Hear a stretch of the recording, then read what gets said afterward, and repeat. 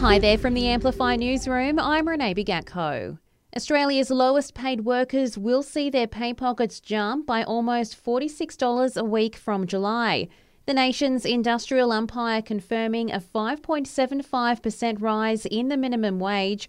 Unions wanted 7%, while business were keen on 4%.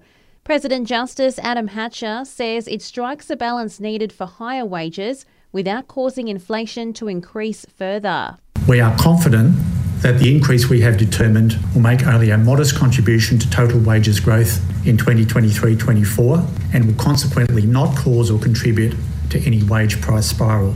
3 inmates awaiting trial at Canberra's jail have been charged after breaching family violence orders.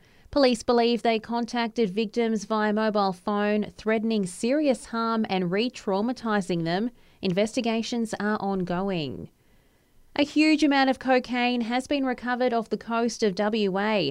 Federal police claim 800 kilos of the drug were found inside a bulk carrier off the coast.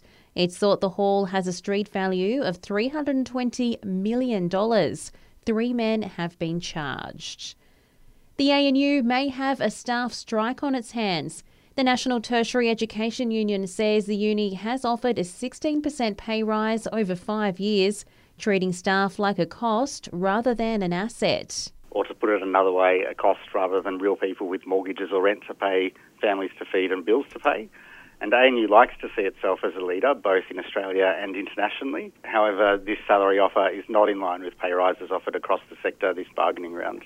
ACT Division Secretary Dr Lachlan Clossy there.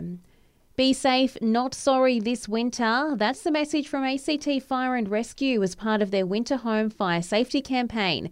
We're being reminded to make sure we use things like heaters, electric blankets and fire pits safely and responsibly. Commander Chris White has this advice if there is a fire at home. Have a home fire escape plan. Check your smoke alarms and make sure that they are working. Have a fire extinguisher and a fire blanket at hand and make sure you know how to use them. And another way to escape the winter, Canberra Airport will have direct flights to Darwin starting June 9 for a limited time. And that's the latest in news. We'll have another update for you right here later this afternoon.